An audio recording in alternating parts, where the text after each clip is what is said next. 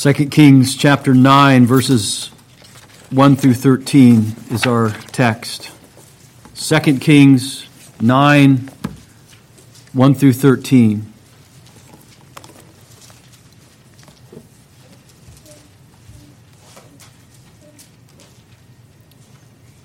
Now Elisha the prophet called one of the sons of the prophets and said to him, "Gird up your loins and take this flask of oil in your hand and go to Ramoth-Gilead.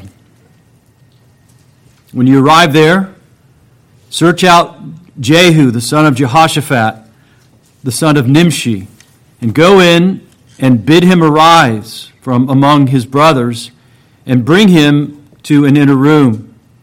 Then take the flask of oil and pour it on his head and say, 'Thus says the Lord, I have anointed you king over Israel.'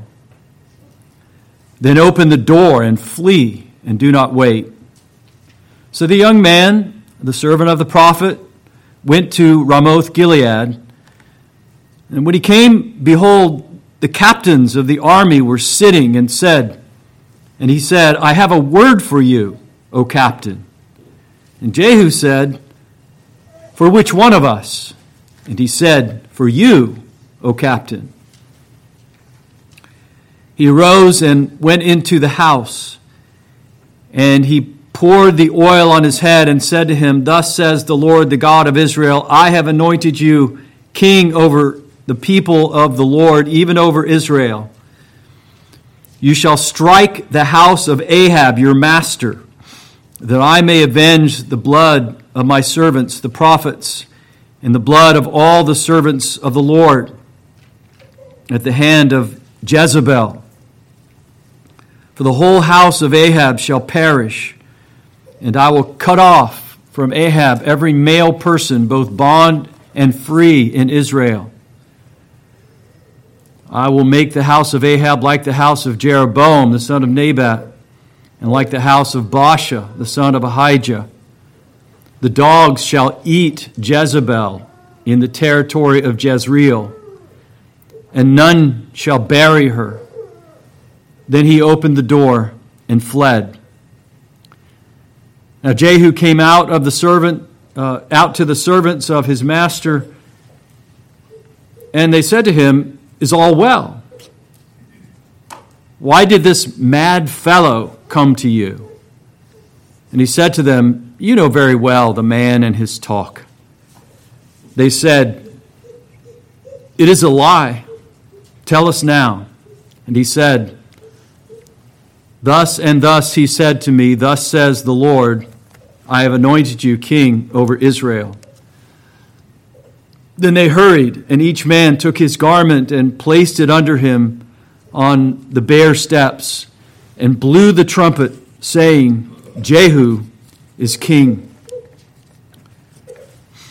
The reading of Holy Scripture. Be seated, please, as we seek God's face in prayer for the preaching and hearing of His Word.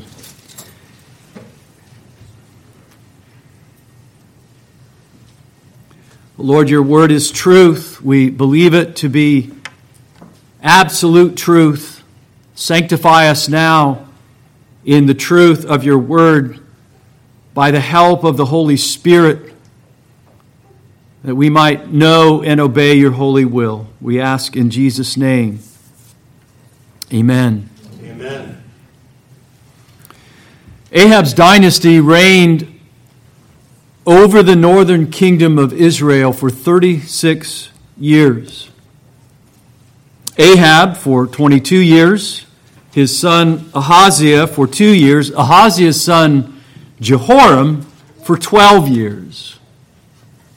If we add in the 12 years of Omri, Ahab's father, that's nearly a quarter of a century that this dynasty lasted in the northern kingdom of Israel. During that time, there were abundant opportunities for repentance, showing that Jehovah is merciful and gracious, slow to anger and abounding in loving kindness and truth. We've observed this especially throughout the Elijah and Elisha narratives. So many overtures of God's grace to his people in the northern kingdom. Jehovah had pronounced judgment on Ahab's dynasty through Elijah's prophetic ministry, 1 Kings 21, verses 20 to 24. And since that pronouncement, God has remained active behind the scenes as the godless line of Ahab continues to dig its own grave. But now the judgment of the house of Ahab is to take center stage. The long-announced judgment on Ahab's house unfolds with astonishing speed in 2 Kings chapters 9 and 10. 2 Kings 9:7 is at the literary and thematic center of the text that we're considering tonight in verses 9 to 13. Verse 7 reads, "You shall strike the house of Ahab your master, that I may avenge the blood of my servants the prophets, and the blood of all the servants of the Lord at the hand of Jezebel." Deuteronomy 32, verse 34, summarizes well the theme of this text. Jehovah will avenge the blood of his servants and will render vengeance against his adversaries and will atone for his land and for his people. So that's our theme tonight. God's vengeance against his enemies. It already should hold our attention because Christ has enemies. God has enemies. They are our enemies. And so whenever there is vengeance spoken of, it should arrest our attention. But it's also relevant to us in a significant way, as we'll see later, as we come to consider the vengeance that God took on the cross at Calvary. We'll consider first the instrument of Jehovah's vengeance, and secondly, the nature of Jehovah's vengeance. The instrument and the nature of Jehovah's vengeance. The account of Jehovah's vengeance here begins with the prophet Elijah's orchestrating of the anointing of a new king over Israel, verses 1 through 3. By anointing Jehu, Elisha was really completing the work that God had given Elijah to do. A work that had been left mostly undone when the former prophet died. In 2 Kings 19, verses 15 to 17, God had instructed Elijah to anoint Hazael over Aram, and Jehu, the son of Nimshi, you shall anoint as king over Israel, and Elisha, the son of Shaphat, of Abel Meholah, you shall anoint as prophet in your place. And it shall come about that the one who escapes from the sword of Hazael, Jehu shall put to death, and the one who escapes from the sword of Jehu, Elisha shall put to death. Elijah, back in the record of 1 Kings 19, immediately anointed Elisha. And that's the only part of this instruction that the prophet Elijah actually carried out. And so in God's providence, the anointing of Hazael, which we considered in 2 Kings chapter 8, verses 7 to 15, and Jehu are left to Elisha to complete. And not even Elisha, but one of the sons of the prophets sent by him would anoint Jehu. No failure on Elisha's part, but simply a demonstration that it was Jehovah's word and not the speaker that mattered. So Elisha instructs his understudy, one of the sons of the prophets, in verses 1 to 3. The man was to go to Ramoth Gilead, where Israel was fighting against the Arameans, an interesting place for an anointing of a king of Israel to take place. He was to take a flask of oil in his hand. He was to anoint the captain or the commander, Jehu, the son of Jehoshaphat, not to be confused with Jehoshaphat, the king of Judah, as king over Israel. Anointing Jehu as king was apparently dangerous because Elisha told him to run away as soon as he had done so. Verse 3. The anointing takes place in secret, as Samuel's anointing of Saul took place in secret. Saul as king over Israel. The servant of the prophet arrives in Ramoth Gilead, finds the captains of the army sitting together, says to them, verse 5, I have a word for you, O captain. And once the ambiguity is cleared as to which captain, then he and Jehu go into the house, verse 6, where he pours the oil over his head and announces, thus says Jehovah, the God of Israel, I have anointed you as king over the people of Jehovah, even over Israel. And then he runs away, as he'd been instructed to do. And then as Jehu emerges from the house, Jehu's fellow officers question him about this crazy young prophet who had just run out the door. And Jehu tries to keep it a secret. But his comrades called him on his lie and pressed him further, so he comes clean. And verse 12, thus says Jehovah, I have anointed you as king over Israel. As soon as they hear the news, I've always found this practice quite fascinating. They spread their garments under Jehu's feet, blew their trumpets, and proclaimed, Jehu is king.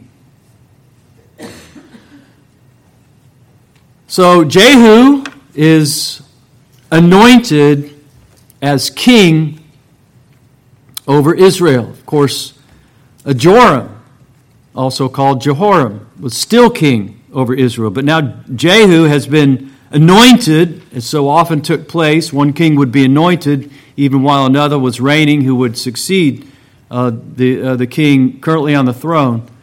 Jehu is now anointed as king. He was anointed as king for one reason and one reason only: that he might serve as the instrument of Jehovah's vengeance against the house of Ahab. In this case, the prophet said to Jehu, you shall strike down the house of Ahab your master, that I may avenge the blood of my servants, the prophets, and the blood of all the servants of Jehovah. I will avenge, Jehovah says. But Jehu was God's instrument of divine vengeance against Jezebel's bloody persecutions. The instrument of Jehovah's vengeance. Secondly, the nature of Jehovah's vengeance. In the first place, vengeance belongs to the Lord, our text teaches us. Vengeance is mine, I will repay, writes Paul in Romans 12, verse 19, quoting Deuteronomy 32, verse 35. Jehu was anointed to be the avenger, but Jehovah is the primary actor. Note this emphasis in verses 9 to 7. I will avenge, verse 7. I will cut off, verse 8. I will make the house of Ahab like Jeroboam, verse 9. Now in this case, vengeance was delayed. But sooner or later, God always avenges the death of his faithful servants. The martyr that John saw under the altar in the vision of the fifth seal in Revelation 6 and verse 10, the martyrs wrestled with this idea of God's delaying in avenging them for their death. How long, O Lord, holy and true, will you refrain from judging and avenging our blood on those who dwell on the earth? You remember the answer that the martyrs got in Revelation 6 and verse 11. They were told that they should rest for a little while longer until the number of their fellow servants and their brethren were to be killed, even as they had been, would be completed also. Vengeance may be delayed, but it would come because God always avenges the death of his faithful servants. Vengeance belongs to the Lord. Vengeance belongs to Jehovah. Secondly, Jehovah's vengeance is thorough. Jehovah's vengeance belongs to Jehovah. And secondly, Jehovah's vengeance is thorough. Jehovah's wrath leaves no sinner unpunished. So he told Jehu to kill every last one of Ahab's sons in the kingdom. Verse 8. The whole house of Ahab shall perish, and I will cut off from Ahab every male person, both bond and free in Israel. I will make the house of Ahab like the house of Jeroboam, the son of Nebat, and like the house of Baasha, the son of Ahijah.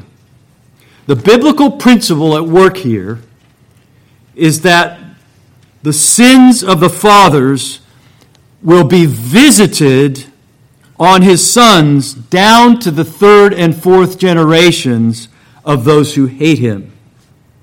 Exodus 20, verse 5. Ahab's sons shared in Ahab's guilt. In order to exact thorough vengeance, Jehovah determined that Ahab's entire house was to be punished. Jehovah's vengeance is thorough. Third, Jehovah's vengeance is personal. God notices the particular sins of particular people and punishes them accordingly. Notice the two-beat emphasis in this announcement of judgment. The house of Ahab and then Jezebel, verse 7. Then again, verses 8 and 9, the house of Ahab and Jezebel, verse 10. Consider in particular how he singled out Jezebel for judgment. Verse 10. The dogs shall eat Jezebel in the territory of Jezreel, and none shall bury her. Elijah had made the same prophecy years before. 1 Kings 21:23. The dogs shall eat Jezebel within the walls of Israel. God noticed Jezebel's sin. He saw the way that she worshiped Baal. 1 Kings 16:31. He observed how she slaughtered the prophets. Chapter 18, verse 4. He overheard her death threats against Elijah. Chapter 19, verses 1 and 2. He witnessed her plot to murder innocent Naboth and steal his vineyard. Chapter 21, verses 5 through 16. God not only noticed these sins of Jezebel, but he held her accountable for her sins. God's vengeance is personal. But then, fourthly, God's vengeance may be deadly. God operates according to the strictest standards of justice. An eye for an eye, a tooth for a tooth. In this case, there were murders to avenge.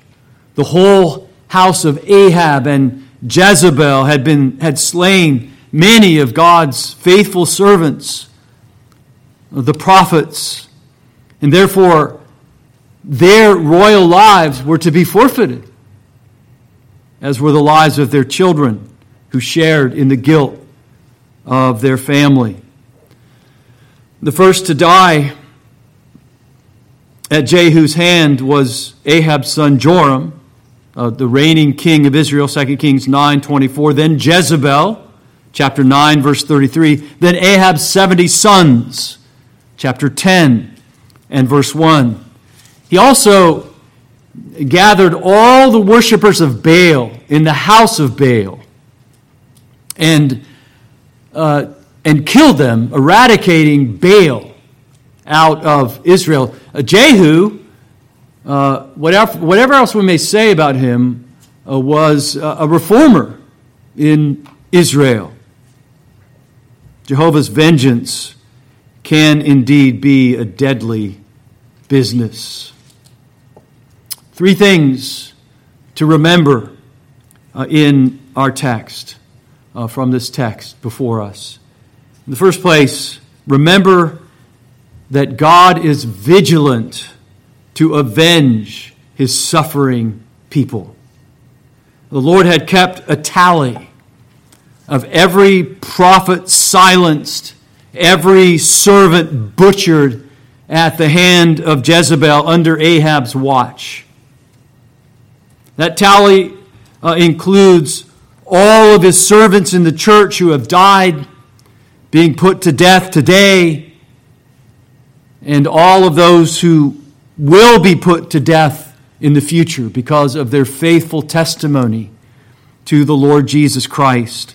Jehovah remembers every last one of his martyred servants, and he is vigilant to avenge his suffering people. Secondly, remember that vengeance is the Lord. Paul exhorts Christians in that 12th chapter of Romans. There are many very practical exhortations in that 12th chapter. But one of them is this in verse 19. Never take your own revenge, beloved, but leave room for the wrath of God, for it is written, vengeance is mine, I will repay, says the Lord. You and I are not Jehu. We're not God's chosen instruments for judgment. But we come to understand from what we've seen in our text and elsewhere in Scripture that God is completely committed to seeing that justice is done. And we must learn to trust him for this, even if his vengeance is delayed. The psalmist says, to the Lord himself, in Psalm 89, verse 14, righteousness and justice are the foundation of your throne. Therefore,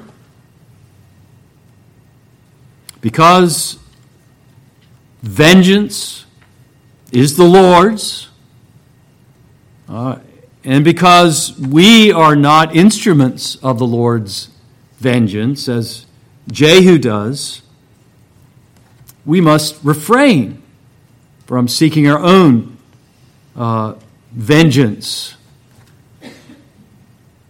on others. I have a good friend, spiritual mentor of mine, who used to joke about this. Vengeance is the Lord's, I will repay, says the Lord. But he never says anything about getting even. No, vengeance, repayment, whatever form, in whatever form we express it, is the Lord's. So, when fellow believers come under attack, which they do in our day in the Church of Jesus Christ around the world, then, or when we ourselves come under attack, Christians pray. They pray for God's mercy on those who are being persecuted. They pray that they will endure with faithful patience and faithful testimony, but we may do more than simply praying that the Lord would show them mercy, or that the Lord would grant them faithfulness in their testimony to Him. We may also cry out to God to be our avenger, and rightly so. For vengeance belongs to the Lord. Deuteronomy 32:43. Jehovah will avenge the blood of His servants and will render vengeance to His adversaries and will atone for His land and for His people. So we must remember that Jehovah is vigilant to avenge His suffering people. We must remember that vengeance is the Lord's. And thirdly, we must remember that forgiveness of sins could not be accomplished without God's avenging His wrath due to sin. God must and God will judge sin. Divine justice demands that payment be made for sin.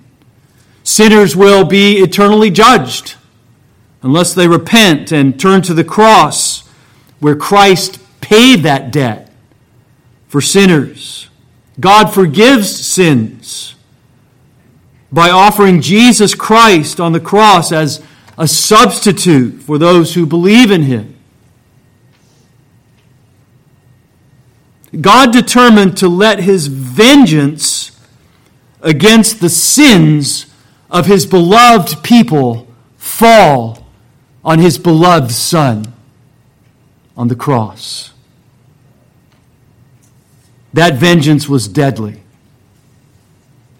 We should stand in awe of God's vengeance displayed in the cross of Jesus Christ, and we will forever be thanking Him for it. Let's pray. God of all glory, God of all mercy, God of all grace, God of patience and kindness, God of steadfast love, God of vengeance.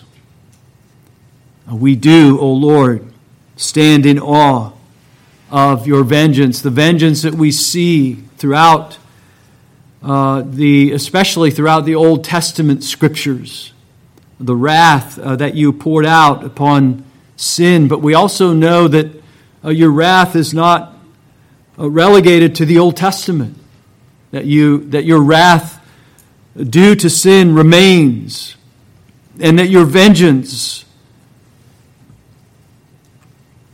was poured out on our Lord Jesus Christ as he hung on the cross as our substitute. He took vengeance for us. And we are in awe, O Lord our God. We marvel at the cross of Jesus Christ. And we thank you for the Savior that you have given for your people. We're thankful, O God, that you were determined to send your only begotten Son to serve as a punishment for our sins, that your wrath might be exhausted on him, that we might not suffer that wrath ourselves, but instead have eternal life. We thank you for this. We thank you for Christ. We thank you for your great love, that you so loved the world, that you gave your only begotten Son, that whoever believes in him should not perish, but have eternal life. Receive our thanks, O God, we pray. In Jesus' name, amen. Amen.